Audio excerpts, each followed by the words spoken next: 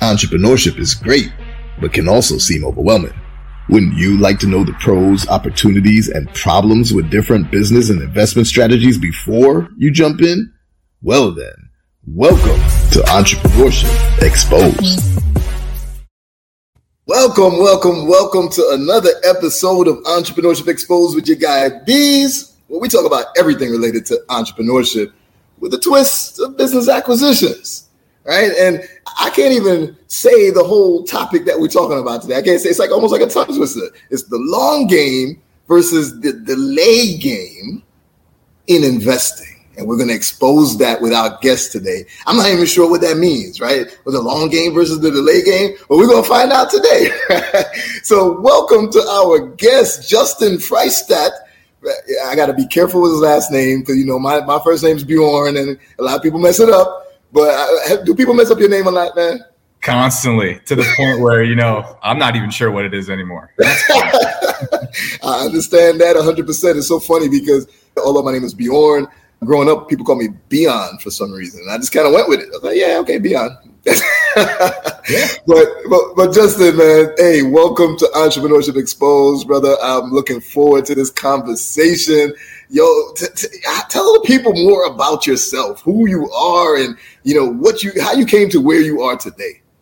Wow. Well, it's a long story, but first of all, just glad to be here. I love talking about stuff like this with people who want to get better, that want to win. So we're all in the right place right now, which feels great. But For me growing up, I watched my dad be, you know, he's a serial entrepreneur. So I got to see all the ups and downs. I saw him build big businesses. I saw him lose everything. So it was kind of like going through a master class of building wealth, destruction, and all that stuff, you know, before I was an adult, which was, you know, it's a great gift if you want to be an entrepreneur to get those lessons early on before you even start. So I feel like I got to see what's possible and also see how quickly it could be taken away from you, which, you know, that's a great jump point for anybody because most of us have to go through that. And I'm very thankful I got to watch my dad go through it so I could, you know, learn a little bit and avoid some of those mistakes. But, you know, none of us are getting out of this game without getting hurt. You know, it's just part of it. We're all going to get hurt at some point. So, you know, you just sign up for that and keep moving forward. And but I prefer, you know, you have problems and no matter what you do, right? Mm-hmm. I prefer these problems. I don't know. These problems is like, hey, you know, it's stressful. But I'd rather these problems than the problems I had when I was working in my corporate career. Yeah. You know, and I love that you mentioned that about your father because you saw him build big businesses and then lose it all. Mm-hmm. That is what we love to talk about on here because, yes, you can lose it all, but yeah, he gained it back. Did he not? He did several times. Oh, several times. You see what I'm saying? I love that. That's the real about entrepreneurship. So keep going. Let's know more about, you know, what you really do now. And then we're going to start getting into that delay game. Yeah. So with my dad, we built an organic food delivery service. That was the first thing I did. I dropped out of college, just started in sales there. It was a small little company. Fast forward 12 years later, we blow it up over 10 million in annual sales and sell it to a private equity firm. And, you know, I was looking at, okay, what am I going to do next? And that's how I ended up in the hedge fund space, which, you know, that whole time building that business, I loved investing. I studied it more than business. I wanted to be in this space so bad. So I got the opportunity to do that, leaving that business. And it's been a ton of fun. I mean, raising capital, the hedge fund world, it's high stakes and it's exciting at all times. And, you know, business is the ultimate sport. You know, not all of us are going to have the genetics to go play in the league. And I was a hockey player, got pretty far, but didn't get pro. And, you know, this is a business. Business is where we can all go pro. So it's the right spot if you want to live a competitive life. I love it. So, you know, you're talking my language when you start talking about private equity and hedge funds and all, you know, obviously with business acquisitions, at times we may utilize private equity. I have a community where I teach mergers and acquisitions. And through it, I always talk about the different tiers, the different levels, right? So if I'm going after a $1 million company, I can get that done a variety of ways. The traditional way is the SBA 7A loan, right? This is just like buying real estate. Or I still can do my leverage buyouts where I incur debt in the business in order to pay for it as long as there's enough cash flow to service the debt.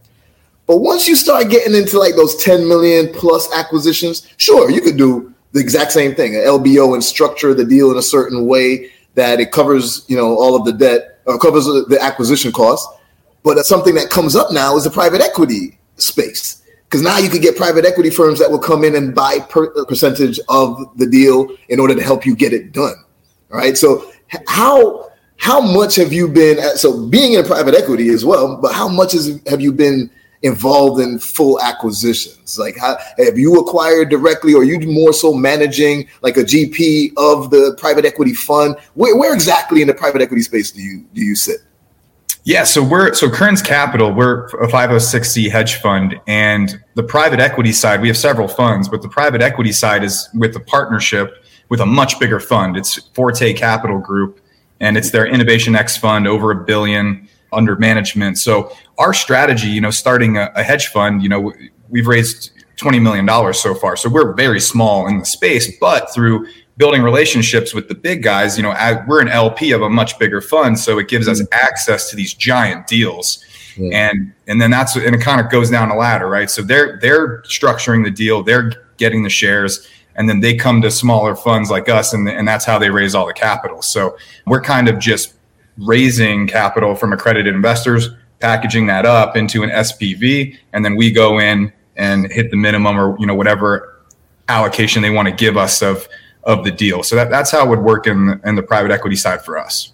Nice. Okay, team, you guys know you got to throw up some stuff on the screen for our audience, because we have audiences from beginners, the novice, to the experts. So first of all, when I mentioned GP, and then when Justin mentioned LP, we're talking about limited partners and general partners. When Justin mentioned SPV, we're talking about special purpose vehicle. A lot of times people don't realize, well, one, I always say that the United States of America is a corporation. It's not a country. And because it's a corporation, the laws are set to benefit corporate entities. And we have to utilize those corporate entities to our benefit as well. That's the game that's being played, and that's the rules. We have to learn those rules of the game. So any type of corporate entity that's that SPV that you would utilize when you're going to do an actual acquisition. Now, do you have, Justin, is there a specific industry or industries that you focus on, or are you just, focusing on the raising of the capital, and the larger hedge firm is actually the one that is deciding where it's actually placed, which industry it's placed into? Exactly. Yeah. So Forte Capital Group's Innovation X fund is very specific. They like to get in after the giant private equities in there, in between that and the IPO. So I'll just run you through the one we just did. It's Flexport, which is a $6 billion company.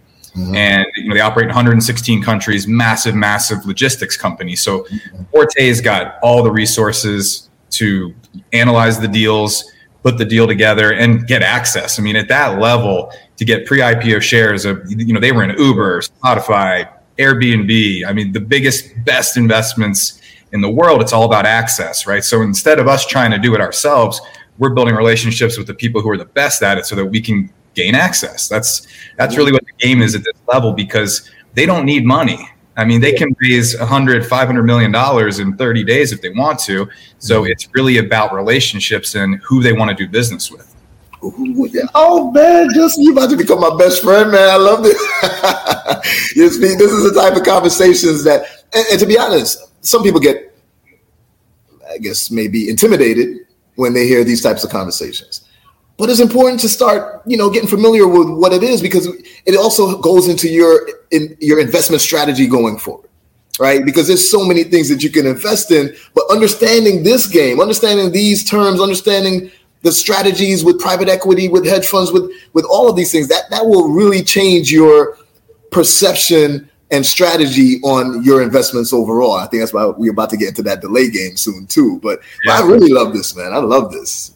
Yeah, and that doesn't go away, by the way, the feeling of inadequacy. I mean, these are big numbers. I'm new in the space. It's only been a year, so I'm still learning too, and you got to just be willing to be in the room where you're uncomfortable. And, it's just bigger zeros, bigger.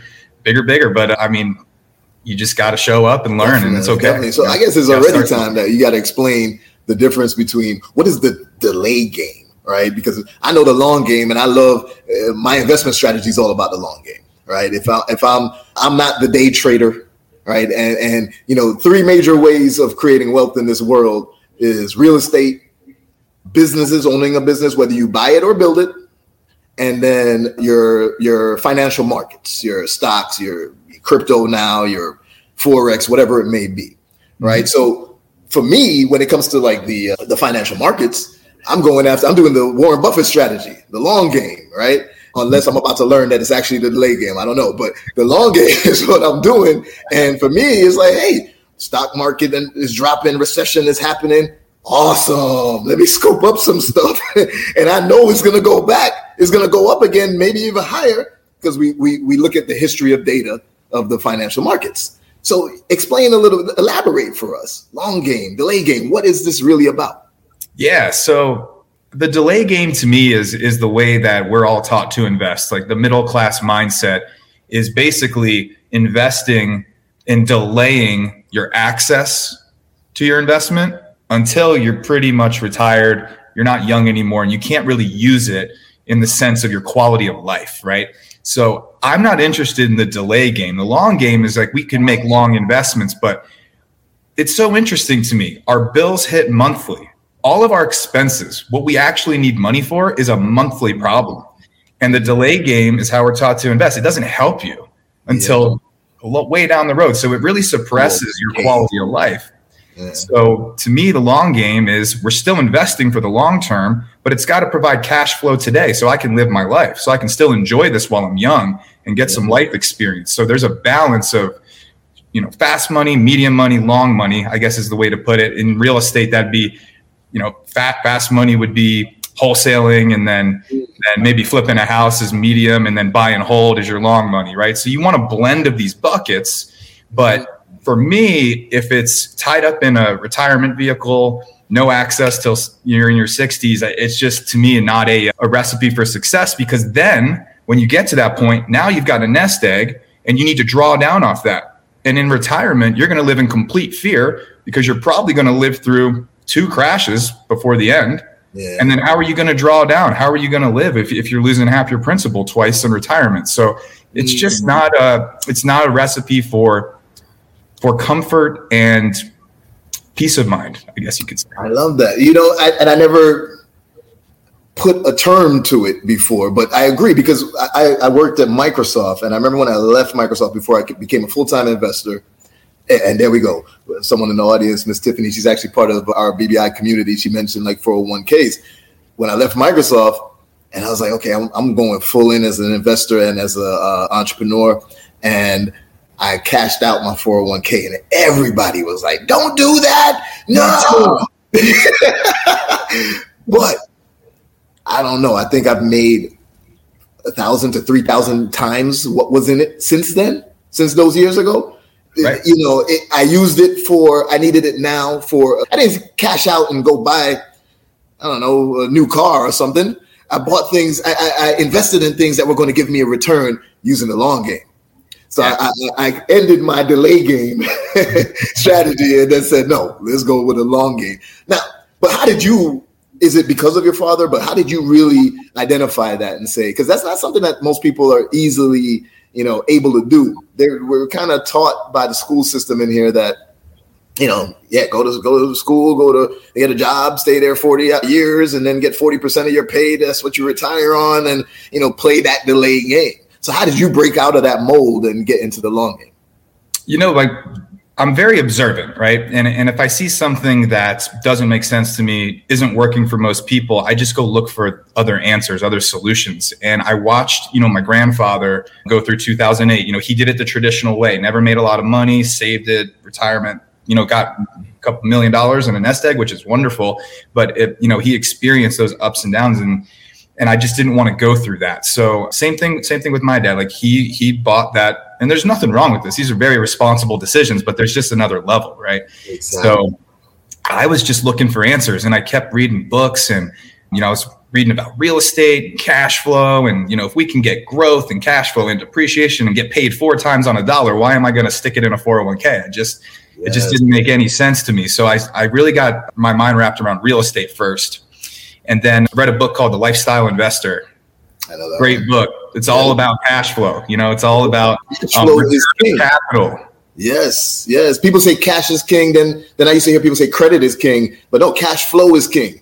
We want that cash that's continuously coming in. So I love that. Keep going though. Yeah. Return of capital is the most underrated piece of investing there is, because now you're compressing time. if I can throw money into a syndication where I don't have to do anything except wire the money and let the operators handle the deal, and then 2, 3, 4 years into it, they're doing a refinance and I get my money back, but I'm still making cash flow on the original principal. I still got equity that's going to pay me when there's a liquidity event at some point. Yes. Now I'm on an infinite return. And this is the kind of stuff, if you really want to build wealth, you're going to have to compress time, multiply the same dollars in these creative ways. So if you just stick it in a retirement vehicle, no matter what it's invested in, it's not going to be the same. Bro, I swear I'm smiling like cheek to cheek, like ear to ear, because this has to be one of my favorite conversations so far. And we're only like 16 minutes into it. I just love it because this is a high level conversation. This is how people should be approaching their investment strategies. And so you did this in real estate, and it's the exact same in business acquisitions, right? Because it's the same thing. We're looking for cash flow. I go into an acquisition and I'm saying, okay, well, how much cash flow can I get from this?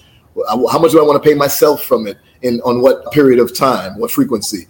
And then not only is it cash flowing, but it's also appreciating like how real estate would do. And I get to control that appreciation a little bit more, right? Because I get to say, okay, how are we going to scale this? All right. I don't have to wait for real estate to just, slowly grow up in prices. I'm going to say, hey, let me acquire another one of a company in the vertical or the horizontal and roll it into this umbrella. And now the valuation of the overall company has doubled or something along those lines. So what are your thoughts between real estate? I know I'm putting you on the spot there because our real estate friends are going to be like, yeah, whatever. But what are your thoughts between real estate and business acquisitions? What do you think it gives you better returns? I think it's the individual's acumen and which is better suited for that individual. I don't think there's a right or wrong answer there. And that's back to the self-awareness. He's giving a politically correct answer, but it's just the truth, right? Because let's be honest, that's your specialty. I've never done that. I've never bought businesses and evaluated them, grown them like that. I would probably do worse in that than real estate. So, because real estate's what I understand. It's what I know and like. So I think everybody's... I think you do good in it, man. It's the same concepts. So when I found out that in real estate, you could also get like seller financing and just delay the money coming out of your pocket to pay the seller. That's exactly what I do when it comes to business acquisition. That's one of the ways I stack the deal, right? So you know all the concepts and everything from real estate, and they apply right over to business acquisition. So remember those 3 major ways of creating wealth. We got to try to do all 3 of them if possible. But yes, you're right. You kind of specialize in one a little bit more and that type of thing. Yeah.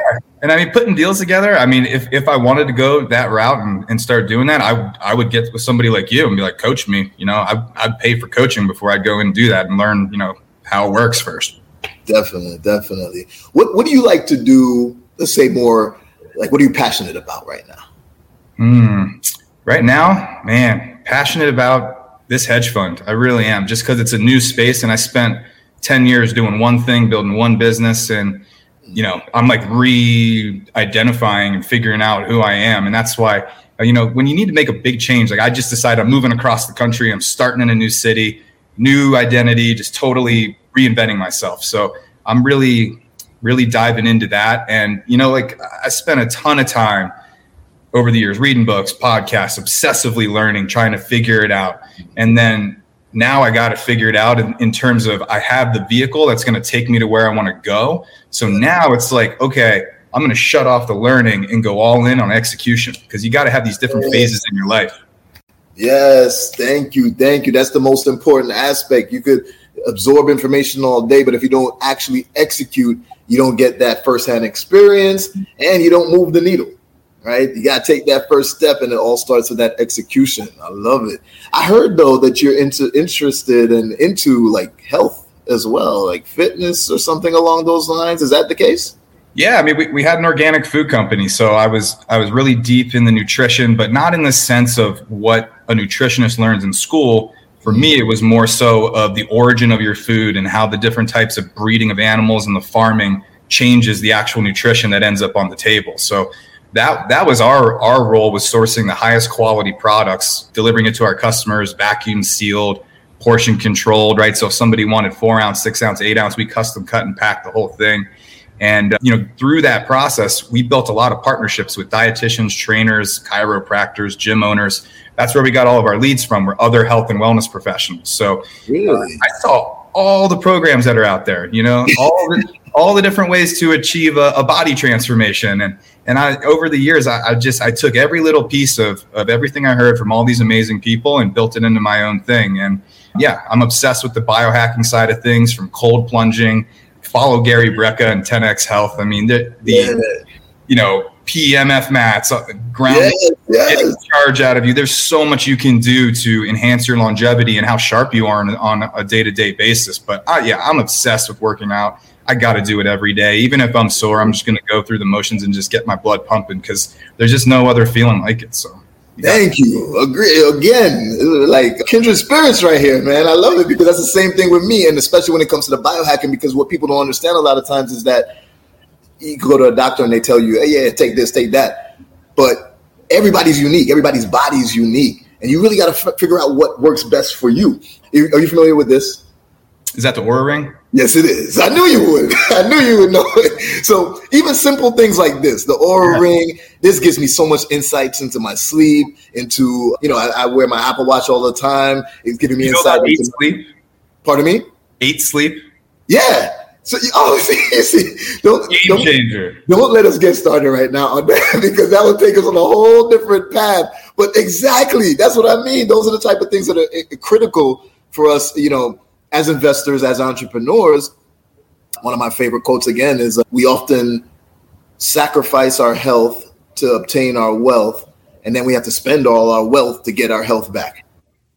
We don't want that, right? So we got to keep that focus. It keeps us energized. It keeps the blood flowing, like you said, and it keeps our mind sharp, right? So it helps you to decide on your investments and all your strategies, and to weather the storm when things go bad, right? So you got to be healthy for it, for sure.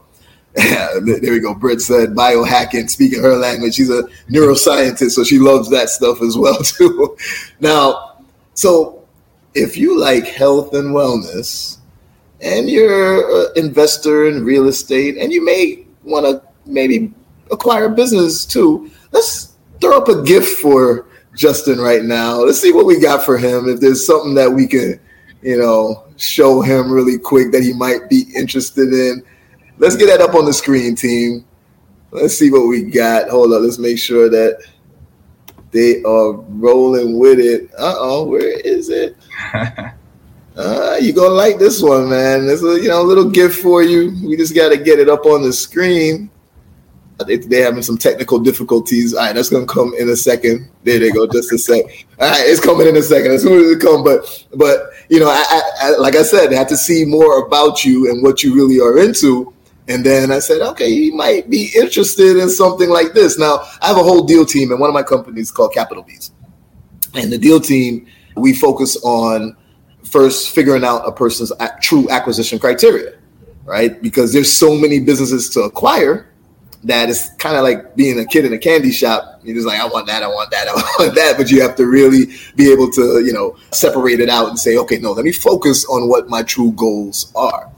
And that's why we decided to say, okay, let's look at what your interests are and where you're located, and see if here's something you might be interested in acquiring. And this is just a gift to you that we're going to just give you the information on. I'll pass along the contact information for the seller, the broker, etc.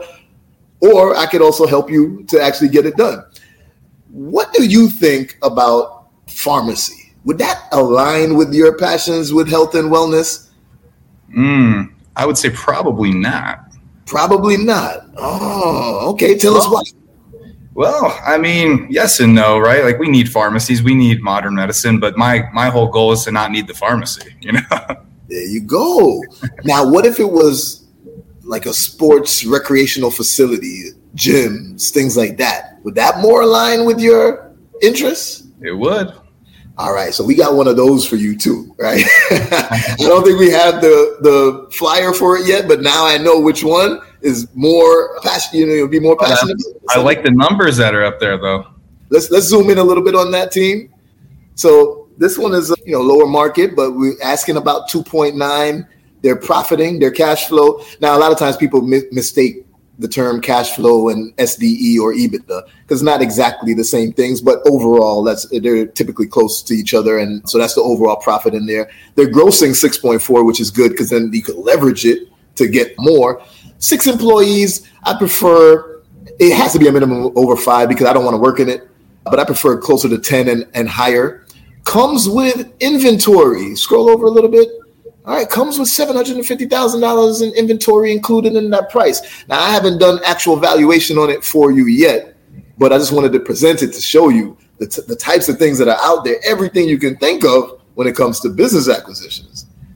Now, how does this fit? So we can take that down off the screen. I'm going to send you all of this information plus the sports facility one that we mentioned. And then, hopefully it's something you might be interested in.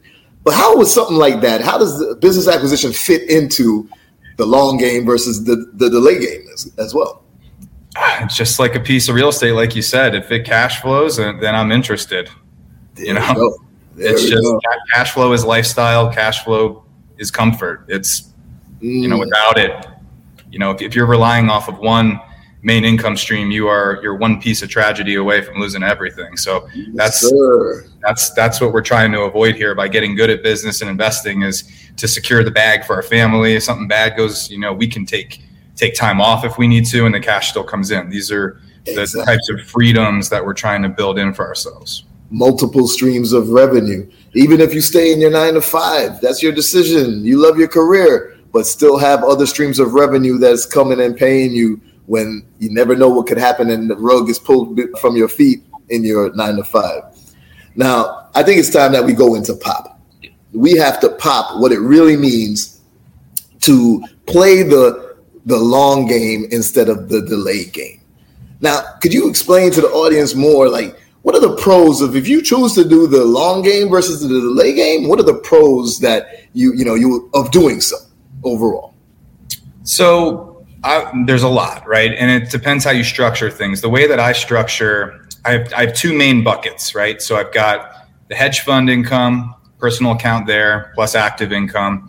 And the real estate is not what you would think, right? I'm investing in it for the returns, but that's not the main reason why I'm investing in the real estate. I'm investing in it for the tax benefits, the depreciation, the cost segregation, right? So if I put $100,000 in a deal in year 1, $50,000 to $60,000 is a paper loss that goes against my hedge fund gains. So it's not necessarily your return on investment; it's how much you keep of your return on investment. So that's why you're building these buckets together, right? It's great to make a lot of money, but if you got to give half of it away, you didn't make that much money. So strategically building your investments so that they work together to maximize the returns, that's the whole game. I love that. That is, and you know what? I never pretend to be a real estate expert. I stay in my lane too, but I just dabble on the real estate side. But I learned that in the last few years of exactly what you just mentioned. I was looking, matter of fact, just right now, I'm looking at a deal that includes a private island. But the private island, the real estate takes up the bulk of the acquisition costs. And then from my business perspective, I'm like, yeah, but look at the amount of the EBITDA and the profit in the business. It's going to be kind of crazy trying to pay off that debt. We'd have to stretch it out significantly. But then I always remember that, no, but you could use the real estate to deduct on taxes, and then that balances out. Is exactly what you're saying. And, it makes sense. And that's why those 3 major ways of creating wealth, they go hand in hand. They help each other out. And that's why you have to diversify your portfolio overall. I love it. I love it, man. And it really helps if you are going to own a business to own the real estate underneath of the business. And that's what's coming. That's what I've been seeing a lot, because I focus on, so you always want to look for motivated sellers, just like how you would in real estate. But my favorite motivated sellers are the baby boomers. All of them are retiring this decade. Of the 50 million of them, 12.5 million of them have businesses, and 80 to 90% or more have no succession plan, and their kids don't want it. So then they're just like, I don't know what's going to happen. And there's not enough people that know that they can or how to acquire the business. So now we're able to swoop in and pick it up ourselves. So I love that. Now, because they're baby boomers, they probably had their business for, 20, 30, 40 years or more, and the real estate's paid off. So more and more deals that I'm seeing now, not only am I getting a cash flow in business, but it's coming with real estate too, which I'm going to use Justin's strategy to then help balance against the deductions that we would get on the tax benefits and such. So I love it. This is perfect.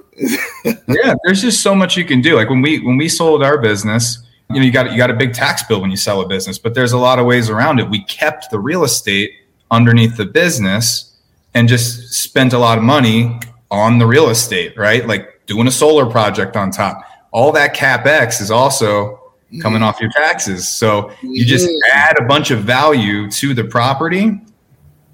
You get to write off what it costs. And then you get to go to the bank and do a refinance at the new valuation and grab that money back tax-free. I wish Coach Big Joe, who's a member of my community, I wish he was on here. He would love to hear this conversation because that's his specialty too. He acquired a college, and I teach that I focus on acquiring cash flowing businesses, right? That's not the only method of acquisition. For example, I don't like acquiring franchises, but I know tons of people who became millionaires and billionaires off of franchises, right? Mm-hmm. But he acquired something that was a distressed business. He acquired a college that was failing because it didn't adapt well during COVID to go online courses and things like that. And I was like, Joe, why would you do that? He's like, because I know the assets that they got in the real estate. They got a solar farm and they got this and that. And he was like, okay, I'm going to use that real estate. And now I was like, oh, you taught me something. So definitely, I love this. All right. Okay. So let's go into the opportunities, right? What are some of the things that's happening in the world, in this country, whatever it may be, opportunities that exist or are coming up, why you definitely want to make sure you're playing the long game instead of the late game? Yeah. In our space, the biggest opportunity I see right now is around AI. In our trading funds, we use AI-driven algorithms to trade currencies, commodities, things like that. And, if you got a good algo, you can really make outsized returns that beat the benchmark, right? So that's the foundation of our main trading fund, is using these types of products and innovations to beat the market. And it's working beautifully. Oh, okay. Now you have to elaborate a little bit on that for me, because you're creating a proprietary algorithm utilizing AI in order to improve your investment returns. Yeah, there's lots of ways to do this, but what I'm talking about is latency trading, in terms of like when you submit a market order to a brokerage, someone has to buy it. It takes some time to fill the order, right? Mm-hmm. And we're talking a matter of seconds. Yeah. But if your AI and your algo is faster than the brokerage, you can predictively see where a currency pairing or a commodity to a currency pairing is going to lean. And then with pretty high accuracy, you can place high frequency trades, where you're in and out on that predictability. It's called arbitrage. Mm-hmm. And, use some leverage, tight stop losses and gaps, and you're in and out of these trades. You only trade a couple hours in the morning and then you're back in cash. What's great about that is you're not exposed to geopolitical events, overnight market chaos. Ooh. So you hit the target, you get out, and then, that'd be one piece of the fund. And then for diversification, doing other strategies, different brokerages, different places, different firms that are implementing their strategies, and you add it all together in a trading fund, and we got a 20 to 30% annual target. Justin, thank you, bro. I love this. Thank you. I have to invite you at this very moment to come and speak to my community one day. We meet weekly. Oh, I want to expand on that specific topic, but so much more. So thank you. This is awesome. I love it. But we got to get to the most important part, the problems. What is it that you may face, the problems you may face? Doesn't mean you don't go down the route, but we need to know these things before we really focus on that long game versus the late game. Yeah, there's problems for sure. Especially when we're talking about the private placement space, and any type of accredited investing in 506Cs, the risk is high. It is. You can lose all your money in any of these things, the real estate, our fund, and it is the true Shark Tank. It's easy to get scammed. There's all kinds of problems. Mm-hmm. So due diligence, obviously, you can do all the due diligence in the world and still lose. So the problems come into, well, I'll tell you how we solve some of these problems. Third-party reporting, for everyone that's listening to this is the most important thing when you go and vet any investment, in my opinion, is do they have third-party reporting in place? Do they have an administrator that's not part of the fund, right? Because if the fund does their own reporting, that means I can falsify things. I can send you anything, and you got to take my word for it. So I don't feel comfortable with those situations. So like at Kearns Capital, we use the Boulder Group. They send our investors a report every month. They handle wires in and out. They do all the compliance, and it separates the fund managers from the money, which is really important as far as keeping the investment safe for the investors, as safe as you possibly can, because these are high-risk strategies. Things can go wrong. It's just, it's part of the game. So, you know, anybody coming in, I just tell them, look, I'm not an investment advisor. I can't tell you what to do, how much to put in, any of this stuff, but be responsible with what an allocation percentage is, where if this does go bad, you're okay with losing this money, because it can happen. And everybody needs to know that going in. That is a powerful problem, yet it doesn't stop us. It's just a matter of how we approach our investments. And, you know, we're doing our due diligence in every single case. But from the business aspect, when we're acquiring a business, I love to have obviously audited financials, right? Now, if you're going on a smaller scale and you're getting a mom and pop shop, most likely they didn't have some sort of audited financials, but at least the CPA that they use to file their taxes and confirms that they've, you know, reviewed the information and it's accurate to a certain extent, at least things like that. But then I love to look at data as well, right? So I'm going to look at, you know, what's currently happening and what's the trends right now, their P&Ls and their bank statements, et cetera. But I'm going back far as well. How did they survive 2008 recession?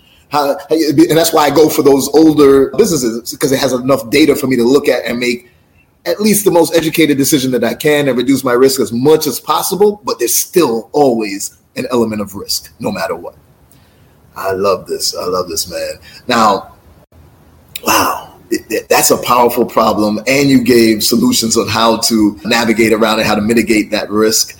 Is there anything else that you would say to the audience overall on what they can do to get into that long game right away and to stop that delay game? Would you, and I know you may not want to officially say this, but would you also advocate for people to do like what we did, where we were like, hey, I'm cashing out that 401k and I'm gonna focus on an investment that's actually gonna give me return? I know you may not want to fully, you know, officially recommend it, but what are your thoughts? Yeah, I do recommend it if you've got a path that's better, right? So that was the calculation for me. Is I knew we were getting 3 to 6% a month in the fund last year, right? So it was an easy decision to pay a 10% penalty and get it back in 2-3 months. And then it's house money, right? So if you see an opportunity that's going to give you more than 10% annually, pay the penalty, get your money out, and welcome to the real world of investing. You just got to decide what type of investor you want to be.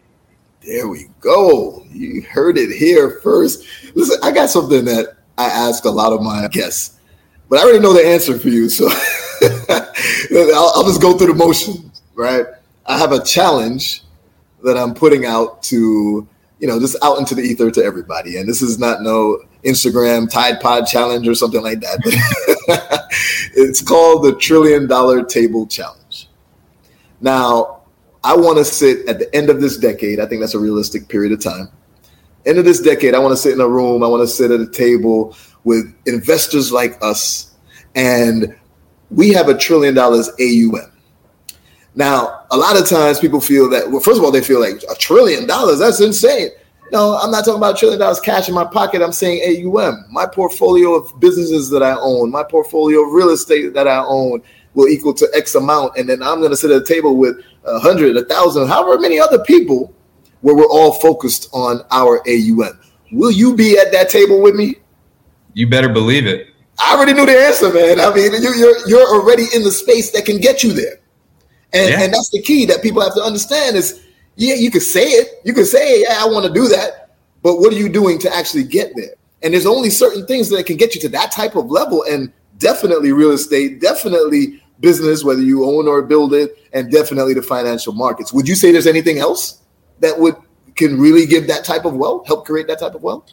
Yeah, there's tons of things, and this has kind of been my philosophy with it is I want a lot of high risk plays, but a responsible allocation of them, right? Ooh, so, the first time I just did my first oil deal, right?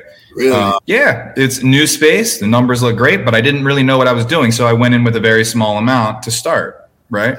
So I think you should test these things and then go deeper. Like, just don't put it all in one place. It's just, I think it's irresponsible, right? Because we can't afford negative compounding in our portfolio, right? That's why the stock market doesn't work for me, is because I know we're getting a 30, 40, 50% drawdown every 10 years or so, maybe multiple times. And to come back from that, it's catastrophic to the portfolio.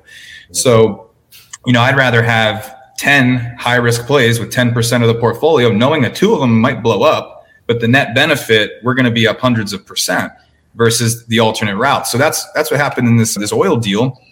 Out the gate, fire. The cash flow is like 7-8% a month, right?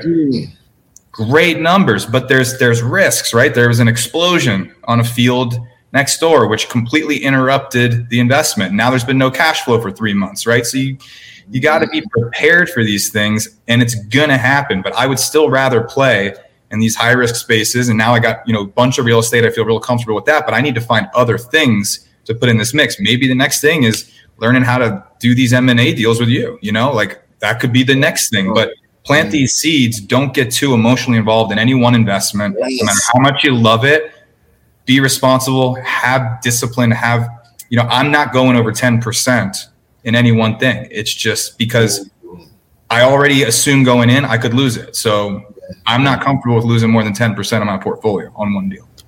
Oh man, this is amazing. This is amazing. And even in your closing statements right there, where you said, no, I don't want to go more than 10% in any investment with the potential of losing across my portfolio. Or you said, I like to play the high risk game because of those returns. Or, everything that you said right now is just amazing investment advice.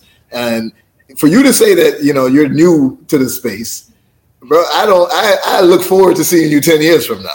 Because you're on the right path, man, and you're doing amazing things. And I'm happy to have you as a guest on Entrepreneurship Exposed, for sure. Thank you. It's been a lot of fun. Thanks for having me here. Definitely. Well, stay tuned. We're going to talk backstage a little bit too. But everybody, first of all, Justin, how can people get in touch with you? Is there, maybe be part of your fund, anything along those lines? What's the best way to get in touch with you? Yeah, we're getting ready to launch Fund 3 in August, so it's a great time to get involved. If you're an accredited investor, let me know. But yeah, you can find me on all the social medias. My website is toptierhuman.com, and the website for Kearns Capital is kearns.capital. No .com on the back of that, just kearns.capital, and we're all over all the socials too.